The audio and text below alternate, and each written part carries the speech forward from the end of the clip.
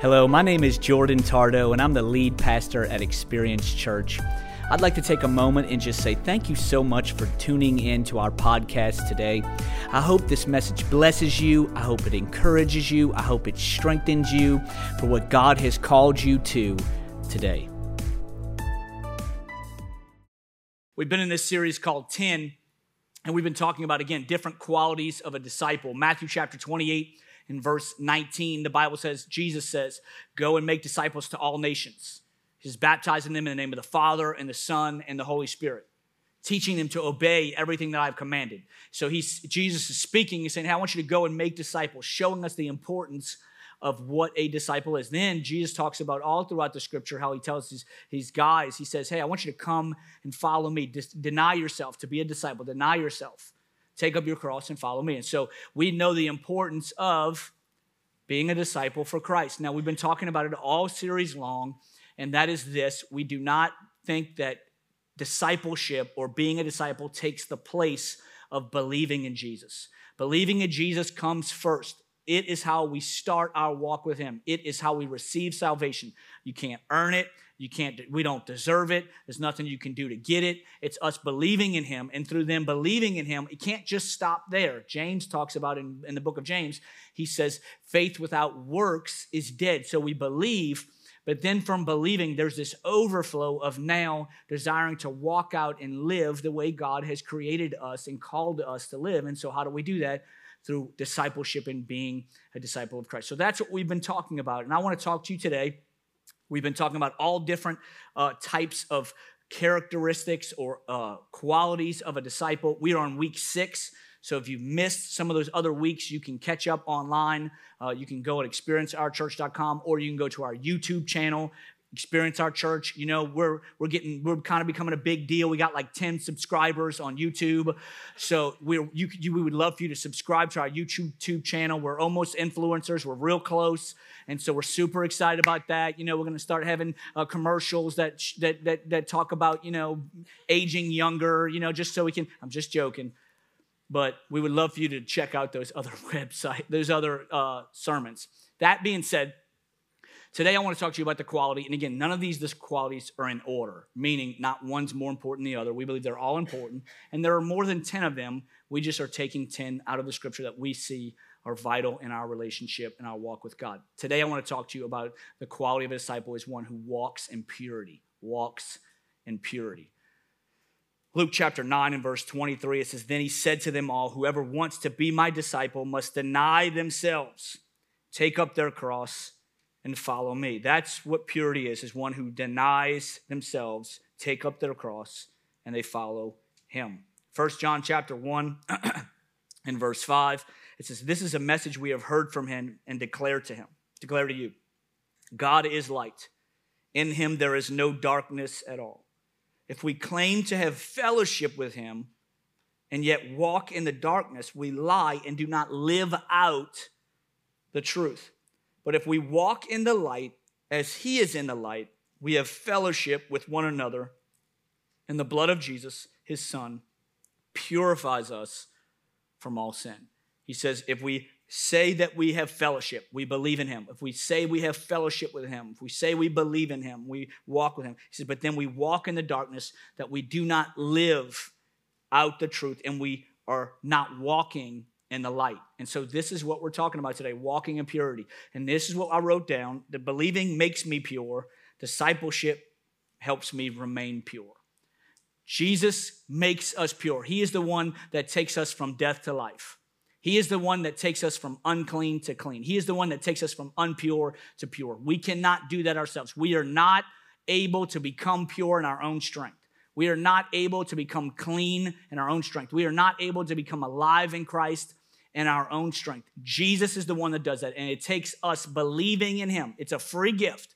All we have to do is believe. But then after believing, now discipleship is now I've been clean and I've been pure. Now discipleship is now I want to walk out and follow Jesus so that I can continue to remain pure and remain clean in my life. It's like this door. I know you're wondering why in the world is the door here. I'm glad you asked. It's like this door. See, when we're once in our old life, the Bible says that Jesus, he comes and he forgives us when we confess with our mouths and believe in our hearts that Jesus is Lord. Then the Bible says that we die to our old life. The old life is behind the door. He closes that door. That door is gone. It says that we're no longer. It says we're new creations in Christ. So now the door is closed in our old life. And now discipleship, that's what Jesus, that's believing does. Now discipleship is now walking out and living the new life that God has for us. And this is what walking in purity looks like. It's discipleship is I want to continue to remain in purity. It's not just I want God to make me pure.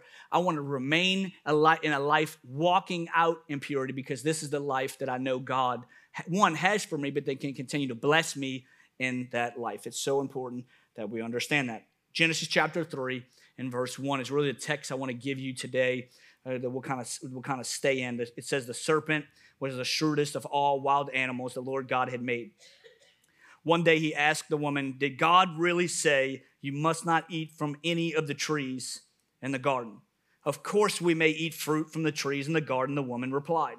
It's only the fruit from the tree in the middle of the garden that we are not allowed to eat. God said you must not eat it or even touch it. If you do, you will die. You won't die, the serpent replied to the woman. God knows that your eyes will be opened as soon as you eat it and that you will be like God, knowing both good and evil. The woman was convinced. She saw that the tree was beautiful and its fruit looked delicious, and she wanted the wisdom that it would give her. So she took some of the fruit and ate it. Then she gave some to her husband who was with her, and he ate it too. At that moment, their eyes were opened, and they suddenly felt shame at their nakedness. So they sewed fig leaves together to cover themselves. Many of you have heard this story and know this story. This is Adam and Eve, and they're in the garden, and this is where the fall of man, this is where sin entered the world, and God says, listen, you can eat from any tree, but just don't eat from the one tree, the tree of the knowledge of good and evil. And the Bible says the serpent comes, and he starts to tempt Eve, and the Bible says that he says, hey, what did God say? Did God say you can't eat from any tree? And he says, no, that's not what God said. God says we can't eat from only the one tree. He says, okay, well, if you do that, I just want you to know you're not going to die. Don't worry about it. It's not that big of a deal. You're not going to die. God knows that you'll be more like him if you do. Then the scripture says she's convinced. She sees the beauty. She desires it. She takes it. She eats it.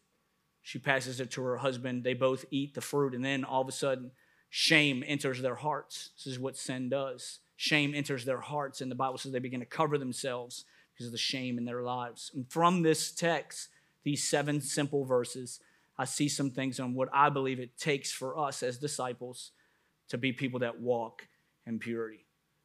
The Bible says in Genesis chapter 3 and verse 3, we just read it, it's only the fruit. This is what Eve says. It's only the fruit from the tree in the middle of the garden that we must not be allowed to eat. God said you must not eat or even touch it.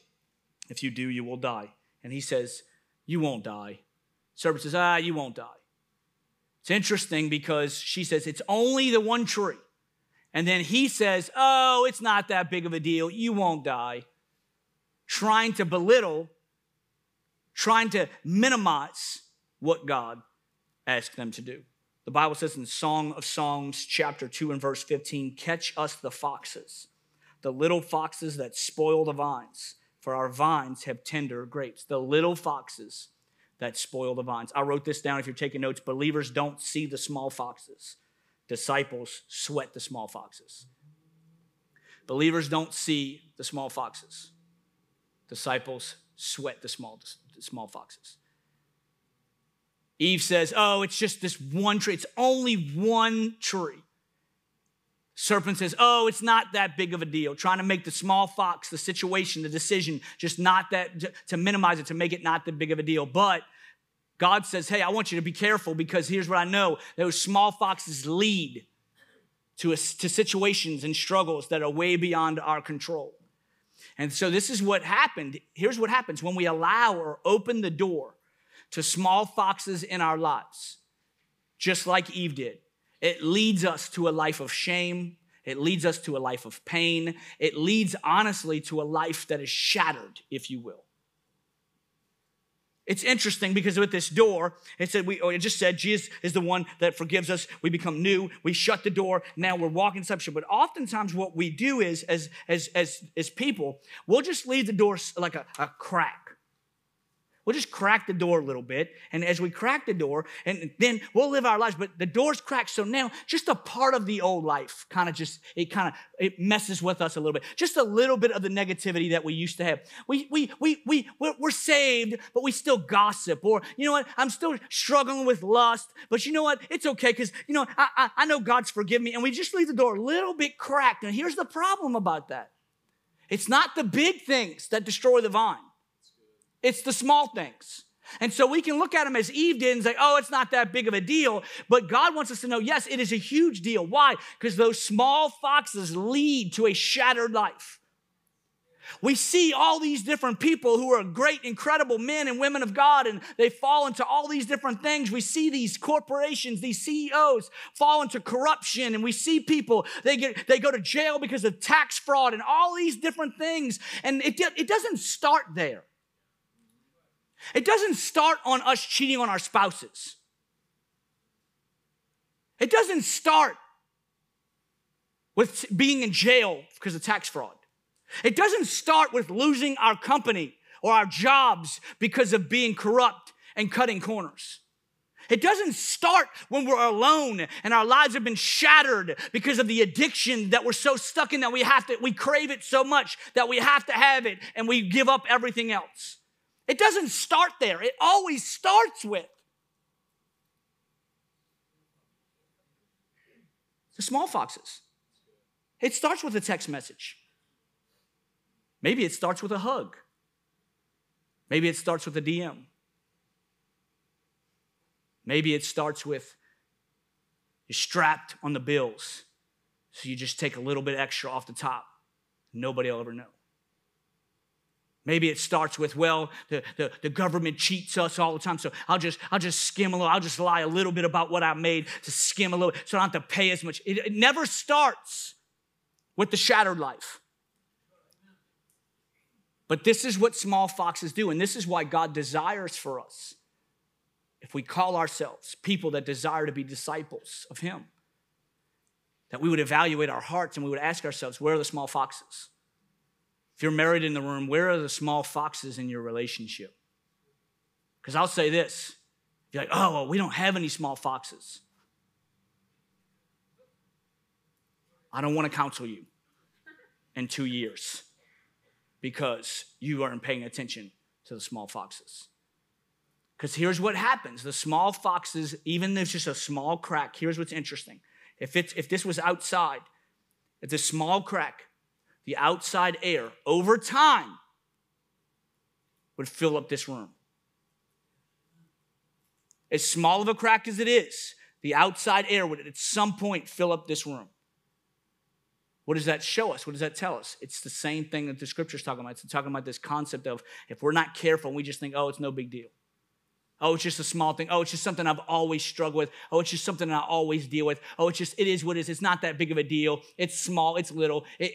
I'm just going to swipe the card. I know I don't have the money, but I'm just going to swipe the card because it's fine. Debt's not that big of a deal. I'll be fine. I'll pay it off later. And here's what happens. Then people keep swiping and swiping and swiping and swiping. They don't have it. And they get up into so much debt that they have to file for bankruptcy. It didn't start there.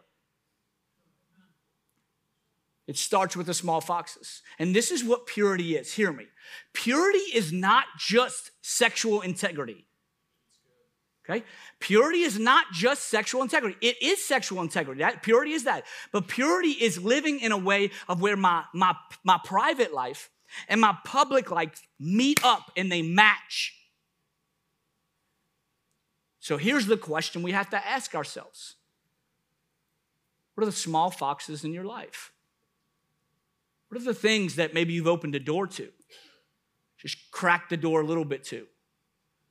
That are causing you to fall back in maybe into those past patterns. Because I'm telling you this, I know this for a fact. If we're not careful, those small foxes will spoil the vine. It'll spoil the vine to your relationship with God. They'll spoil the volunteer relationship with others. It'll leave you to a place where you're isolated, you're alone, and we don't even understand why. And it all comes back to because we left the door open when God was wanting us to close it.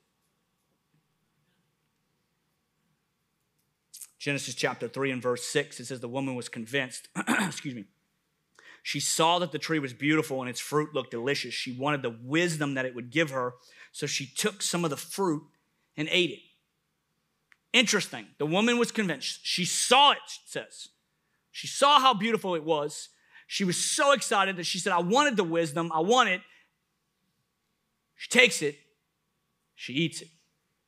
I wrote this down for if you're taking notes. Believers are controlled by self. Disciples use self-control. Believers are controlled by self. Disciples use self-control. It says she was convinced. She saw the desire. She saw it. She wanted it. She thought about it. And so she was controlled by self. And it caused her to fall into the temptation that was before her. This is what believers do. But disciples say, you know what? I'm going to use self-control. Self-control is a fruit of the Spirit, and it's not a popular word. In fact, I would say we're a culture that is anti-self-control. A culture that says, do whatever you want. A culture says that do whatever you feel. A culture says if your heart feels it, follow your heart. If you feel like wanting to do it, do it. If you feel like wanting to change your whole personality, go ahead. Whatever you want, it is your life. You do whatever. You're not harming anyone. Yes, you are. You're harming yourself. And we all know when we fall into sin, sin has ripple effects that affect our relationships around us. And so God has called us to be people that use self-control from these small foxes. It's like this. If I had this door, okay, here it is. There's a door, okay? Now, here's what happens. Oftentimes, what we do is we're these people that we ask for forgiveness. God gives us a new life, and then we go back into the same situation. We go back to the same gossip. Then we ask for forgiveness, and we go back into the same lust. And then we ask for forgiveness, and then we get free. And then we go into back to the same anger, and we get angry. Then we go back into the same addiction, and we go back and forth. It's back and forth and back and forth and back and forth. And God has called us to use self-control. Why? Because self-control does this. Self-control, Jesus shuts the door, gives us a new life. But self-control is like this key. Here's what happens. If I use self-control, I can lock this door. Now, from locking this door, now, I'm not able, because I'm using self-control, I'm not able to go back into the past life. I'm not going to use the same gossip that I always used. I'm not going to use the same negativity. I'm not going to go and fall into the same lust. I'm not going to fall into the same anger. Why? Because self-control is protecting me from myself. Here's what's interesting. Wherever you live, wherever you go, you lock your doors. In fact, if you were with a friend, you get out of your car, you get out of your truck, or you get out of your SUV, you walk out, and you don't lock your door, and you're like, oh, don't worry about it. Your friend's like, hey, you should lock that door. And you're like, oh, no, don't worry about it. Don't even worry about it. I'm good. Don't worry. I'm telling you, God's going to protect me. Your friend's going to look at you and say, yeah, God's going to protect you, and guess what else is going to happen? Everybody's going to steal all your stuff.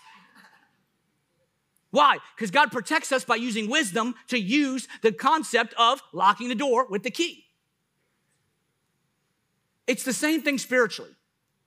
If we understand the concept of protection to the point of where we'll lock our doors in our cars, in our homes, in our neighborhood, we are so understanding of the protection by locking our doors, then why wouldn't we do the same thing with our spiritual walk?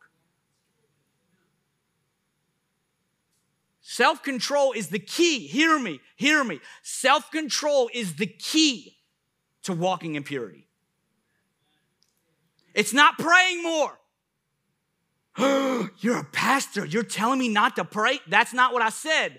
I'm saying it's a fruit of the Spirit, meaning it's something God has already given us. The Bible says when we accept Christ, the Holy Spirit now dwells in us, in the fruit of the Spirit. Not the gifts, the fruit, meaning the fruit is what comes out. It's already in us. The fruit is self-control. So we already have self-control. We just have to use it. If we really want to walk in purity in our lives, we have to use self-control. We have to be willing to lock away the things in our lives that keep us from doing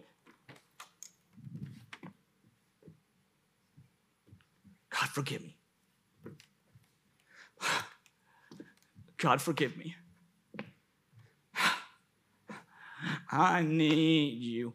Oh, I need you. Yeah, we need him because we're not mature enough. Now, we always need him in every other area, but we need him in this area to forgive us again because we're not mature enough just to, I'm going to break the door.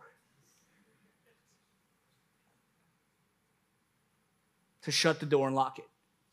This is what self-control does. Now, I want to give you 4 things I see in this verse, in verse 6, of how we are called to do and use self-control. Yes, I said 4 things, and yes, I only have 10 minutes left, so we're going to see how fast I can go.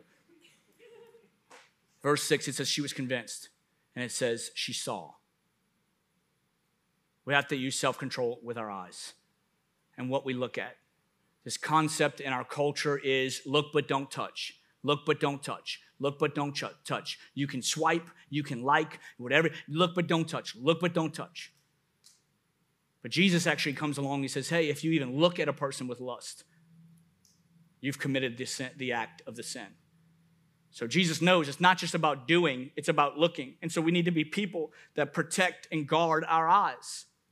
Jesus goes a step further and he says, if it's your eyes are causing you to sin, he says, pluck them out. Whoa, Jesus.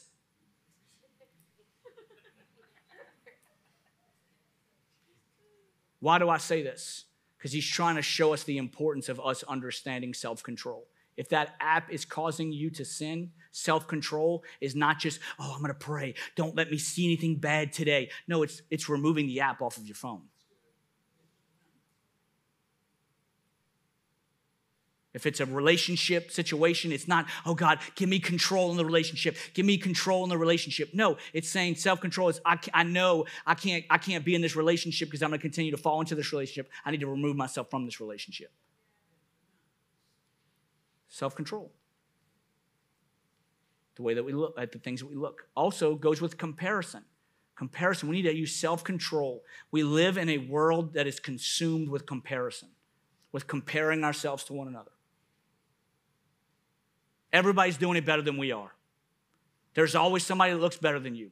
There's always somebody that has more money than you. There's always somebody that's going to have a nicer car. There's always somebody that's going to have a nicer job. There's always going to be somebody that's making more money. There's always going to be somebody that's got a better house. There's always going to be somebody that's on a nicer trip. There's always going to be somebody. It doesn't matter what we do, there will always be someone doing it better. And here's the problem about comparison. Comparison robs the joy of today and what God has given us today. And then it causes us to complain. If we would just protect and guard our eyes and use self-control in our eyes, we would never get caught up in comparing. And then next thing you know, instead of complaining, we're saying we're grateful and we're thanking God for what we have. Because you know what's crazy? There are people that are comparing themselves to you.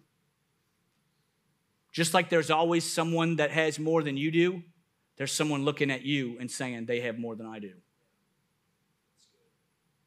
And it's a pursuit of the enemy that will cause us to get so caught up in thinking that we have to have more, we have to have more, we have to have more. And it's just completely, all it does is it just steals joy in our hearts. And then it'll get us to the point of where we'll allow small foxes, things of negativity, complaining, small foxes to get into our heart, all because we're caught up in comparing ourselves with one another. Self-control with our eyes. Then it says she saw it was delicious and looked and she wanted the wisdom. She wanted the wisdom. We have to use self-control with our thoughts. The Bible says to take captive of every thought. The Bible also talks about strongholds. And strongholds are actually, and if you look at the text in the biblical context, strongholds are our lives, our thoughts are so overwhelming that actually they put us in a prison. The Bible says that we're to take captive of every thought, meaning put your thoughts in prison. The interesting thing is we're to put our thoughts in prison, but what we often do because we don't use self-control is we allow our thoughts to put us in a prison. And so this is why we're to take captive our thoughts. Why? Because if we don't, it's going to lead us to a place of where we're so far down the road doing things or saying things or acting way, or if you're an anxious person, you're thinking about all the what ifs that could happen 20 years from now, and it robs us of today. Take captive of your thought. The battle always starts in your mind. Then it says right here, she saw it, she wanted it, and she took. Self-control on our hands. Self-control, 4 different ways we use self-control. Self-control in our eyes, in our thoughts, and our hands. If it's not your spouse, what does this mean? It means this: if it's not your spouse, don't touch them. If it's not your money, don't touch it. If it's a bad business deal and you haven't prayed, you haven't asked God, don't sign the paperwork. If you don't have the money, don't swipe the card. Who are you to tell me this stuff? I'm just telling you, this is what self-control is. It's saying, even though I desire, I'm going to be more mature than what I desire. And I'm going to say, God, I'm going to allow you to lead me. So I'm going to use self-control in where I am today, because I know if I use self-control today, God, you're going to take care of tomorrow. If it's not yours, don't go after it. If it's not your money, don't go out. If it's not your company, don't take it. I'll still go a step further. If it's the government's money, Jesus said, give to Caesar what's Caesar. If it's the government's money, don't touch it. I'm just telling you what Jesus said. You can get mad at me all you want. Well, they charge 30 for. In the end, God's the one that blesses us. And he's going to be the one to take care of us. If it's not yours, don't touch it. This is self-control with our hands. Before I go to James chapter 3, it says that wisdom, she took it, and then she says she ate it. Our mouth. Self-control in 4 different ways. Our eyes, our thoughts, our hands, and our mouth. James chapter 3 and verse 2, one of the most interesting verses in the Bible. It says, indeed, we all make many mistakes. For if we could control our tongues, check this out, we would be perfect and could also control ourselves in every other way. Every other area of our lives would be controlled, and we could learn to control if we would learn to control our tongues. Here's what we do. We say we're forgiven, and we sing we need you. Then we get behind closed doors, and next thing you know, we're being all negative about what so-and-so said at the job. And then we come back, I need you. Oh, I need. Then we get home, and next thing you know, we get in the truck. We don't even get home. We get in the truck. We're singing, I need you, I need you, I need you. We get in the truck, and next thing you know, somebody cuts us off, and we're giving them the bird. You know what I'm saying?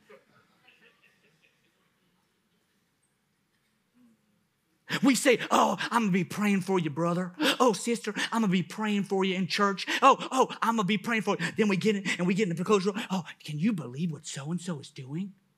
I can't. That is not the Bible doesn't say that. And we start to gossip. It's so easy to allow our words to just become vomit because we don't pay attention to what we're saying, when God is saying use self-control, meaning this: shut the door and lock the door. Protect your mouth. Here's what's interesting. We'll be doing all this thing praising, and we close the door, and we start gossiping things, and then we think, I'm coming over here. If you can't see me over there, I'm over here. We think, because we're behind closed doors, we think just because the people can't hear me, the people I'm talking about, people I'm gossiping about, people I'm slandering, people I'm making fun of, people I'm mocking, people that I'm negative about, just because we're behind closed doors, we feel safe because we can do it. But here's what's interesting. Just because the door is closed doesn't mean God's not in the room.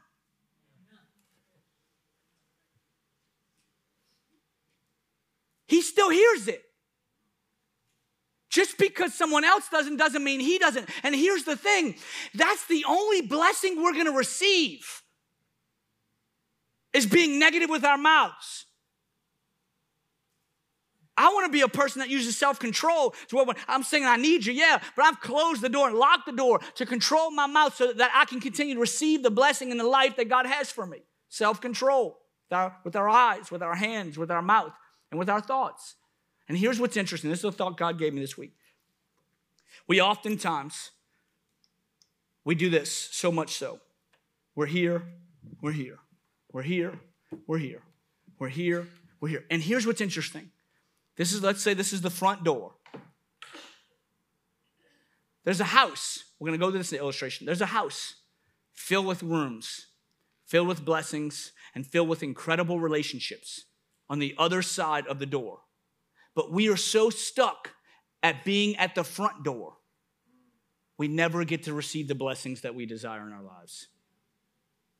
We're so stuck on being in and out, in and out, in and out with our lust, in and out with our lust, in and out. We never get to receive the relationship that God has for us in the future because we're so stuck at the front door. Here's what I would tell you. This is why when God says, hey, I want you to use self-control, it's not because he's a God that is mean and doesn't want you to have fun and wants you to be all stuck up. That's not it at all. He wants to give you a life that is so much greater than the small foxes that we are dealing with.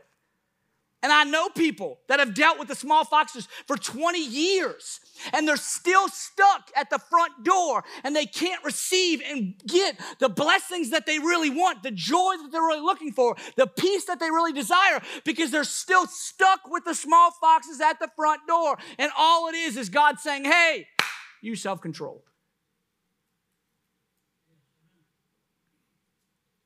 There is so much, hear me. There is so much beyond.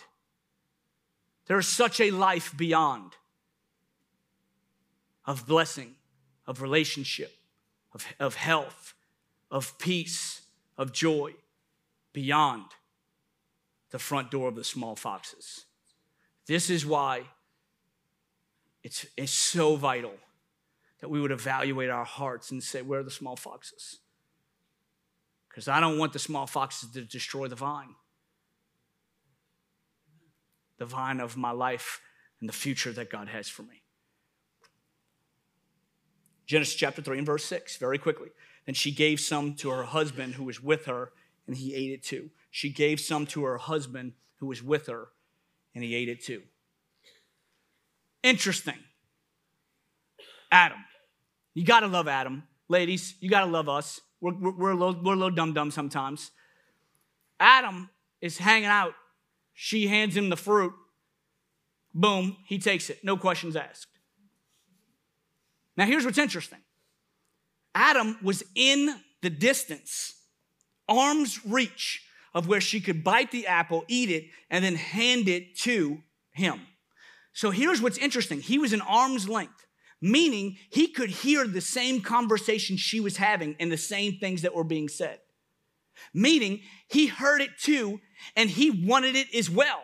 He wanted the apple. He desired as well. And so he didn't say anything because he wanted it. Interesting. Because if Adam would have really been the accountability that Eve needed, all he would have had to say is, don't listen to that. That's not what God said. Don't grab that. Don't touch that. And then they both would have walked on. But Adam being in the same situation, desiring the same things, they both took it.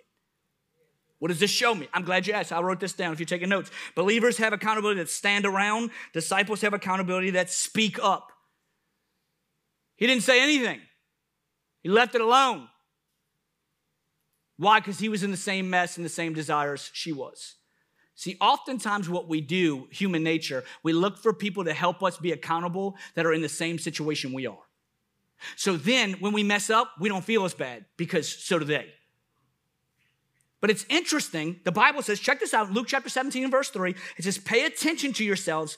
If your brother sins, rebuke him. If your brother sins, rebuke him. Rebuke is a strong word. If your brother sins, speak up. Don't just hang around and say, oh man, you know what? It's going to be all right. You know what I'm saying? Like, oh man, we'll catch him next time. That's great. You can encourage. But accountability is not just confession. See, we mix up the two. We mix up confession and accountability. Confession is I'm exposing it and bringing it to the light. That's great. That's the beginning process. But accountability is then I'm going to hold you accountable to a standard in a different way than just, oh, you told me you did something wrong. See, confession is great, but it takes then accountability to someone to speak up in our lives that will help us navigate and operate the way God has called us to live. Accountability, say it this way, is meant to be not just confession where, oh man, I fell into some lust. Okay, man, me too. All right, man, let's work on it together. Oh man, I got angry this week. Oh yeah, me too. That's great. Accountability is meant to be a person in your life or people in your life that help keep you accountable in the process of self-control that you have already set up with your small foxes. You know your small foxes, your accountability person doesn't. Your small foxes, you set up self-control and what works for you. And so then after you set up self-control, the practical application of what you are going to do to keep the door closed, to lock the door, the practical application to do that, then your accountability person then knows the practical application in what you are trying to do. And then they come in and speak up, hey, have you done ... today? Not just confession. Oh, man, I messed up. Oh, man, it's me too. All right, let's pray. That's great. That's confession. That's healthy. But that's not the end result of accountability. Accountability is then now the maturity of, now I'm going to help you stay accountable to the process of you literally carrying out and walking out and living with self-control in your life. So here's the question. Who are you accountable to in your life? Because I'll tell you this, and I believe this. I really do. Without accountability, we'll never get rid of the small foxes. And it's healthy. It's not this condemning like, oh, man, you just want everybody to know my secrets. No, I love it. It says, if your brother sins, rebuke him. Meaning someone close to you. If someone in relationship with you, someone that doesn't mean just get up and just share all your news with everybody. That's not what I'm talking about. I'm like someone you know cares about you, someone that you know that loves you, someone that you know desires to walk with you. Hey, these are things I'm walking through. That's confession. Hey, I've set this up in my life. I want to make sure that I'm doing this. And so now this person calls you or talks to you or helps you. Hey, have you done this today? Helps keep you accountable to walk out the process that you have already set up in your life. Does that make sense? Because this is what accountability does. If locking the door, if Jesus is the one that closes the door, he's the one that gives us new life. If locking the door is allowing us to have self-control, then here's what it is. And then now, if this is the accountability, here it is. Now, I locked the door, okay? Now I have the keys. Now accountability is this. Now he's helping me from ever unlocking that door again. But if I do it on my own, here's what's going to happen. If I do it on my own, I had the keys. Oh, God forgives me. Oh, God, give me the strength. Oh, God, help me. I got it. Oh, God. And somebody does something stupid at the job. Next, you blowing up. Ah! Why? Because we've not set up the correct accountability in our lives. And this is the purpose of accountability. It's not just to say, hey, we're in the same boat. Hey, we're in the same boat. It's that, hey, I want you to help me walk this out. This is why it's so important. Listen, they both wanted the same fruit. When you're looking for someone to help keep you accountable, you need to look for someone that is not dealing and eating the same fruit you are. If you're negative and you gossip, don't go to somebody that gossips and say, hey, I need you to help me with gossip. No, because then you're going to both end up gossiping. If you deal with lust, don't go to somebody that you know is dealing with lust and, hey, man, girl, hey, I'm dealing with this lust. Yeah, me too. Next thing you know, you're just going to both be lusting. Go to someone that's not dealing with the same fruit you are. Then they can hold on to those keys and help you find the victory that you desire in your life and help you live the life that you want to live. This is why it's so important. Walking in purity is not just because God doesn't want us to have fun. No, it's because he knows there is such an incredible life that he has set up for us. And we will never reach the future that he has for us when we're stuck with the small foxes. Accountability. So I close very quickly, I promise. Genesis chapter 3 and verse 7. The moment their eyes were opened and they suddenly felt shame at their nakedness, they sewed fig leaves together to cover themselves. This is what sin does. It gets us to a place where we begin to hide, begin to cover ourselves. And I wrote this down. Believers hide their struggles. Disciples confess their struggles. We would confess. The Bible says in 1 John chapter 1 and verse 8, if we claim we have no sin, we are already fooling ourselves, not living in the truth. But if we confess our sins to him, he is faithful and just to forgive us of our sins and to cleanse us from all wickedness. He's just to forgive us. We just have to confess it, the Bible says. Not just confess it to each other, but confess it to him. This is what it is. Give me the keys. Give me I need the keys. Thank you, bud. Appreciate you. There you go. Now, you going to get that? Because I'm not getting that. Okay, appreciate that. I'm joking with you. Thanks, man. Okay, here. This is what happens. So now, no matter how many times we do this, no matter how many times we do it, every time we're here, we confess, God, I need you. God, forgive me. Every single time. The Bible says he's just and he's faithful, and he'll close that door. Every single time. That's why this message is not condemning. A lot of times people can think of purity messages as condemning. This is not condemning at all. This is a message of encouragement that no matter how many times you've walked through the same situation, no matter how long we've dealt with the same foxes, we serve a God who is so faithful and so just that every time we ask him, he closes the door and we're made new. This is why it's so vital that we would understand the incredible gift of confession, that no matter how many times we're here, and we're here, and we're here, and we're here, and we're here, and we're here. Every time he is a God that loves us so much that when we confess to him that we need him, he closes the door and gives us new life. It's the incredible God that we serve. It's not condemning, it's encouraging. Why is it encouraging? Because God knows the traps of the small foxes. God knows, I'll say it this way, God knows the shattered life. God knows the brokenness. God knows the shame. He knows the guilt. He knows the condemnation. He knows the isolation of the small foxes. And so what does he do? He gives us these tools to equip us to remove ourselves from the small foxes or continue to walk away from the small foxes, called self-control.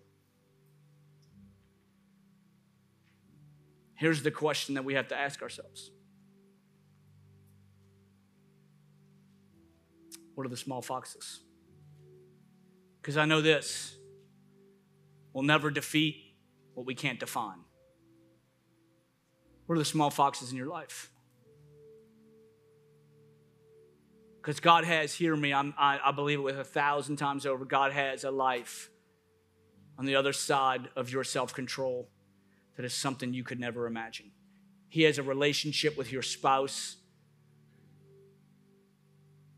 greater than anything you could imagine in your life. He has blessings and opportunities and open doors that are so incredible on the other side of our self-control. Now hear me, don't get stuck.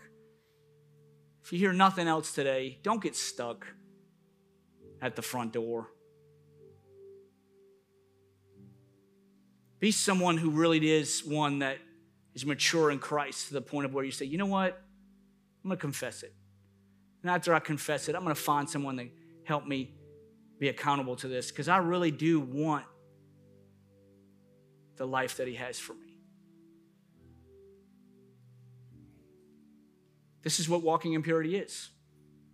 It's not some over-spiritual, deep, crazy, hard thing that we can't reach or we can't obtain. No, it's literally a walk with him that's called purity.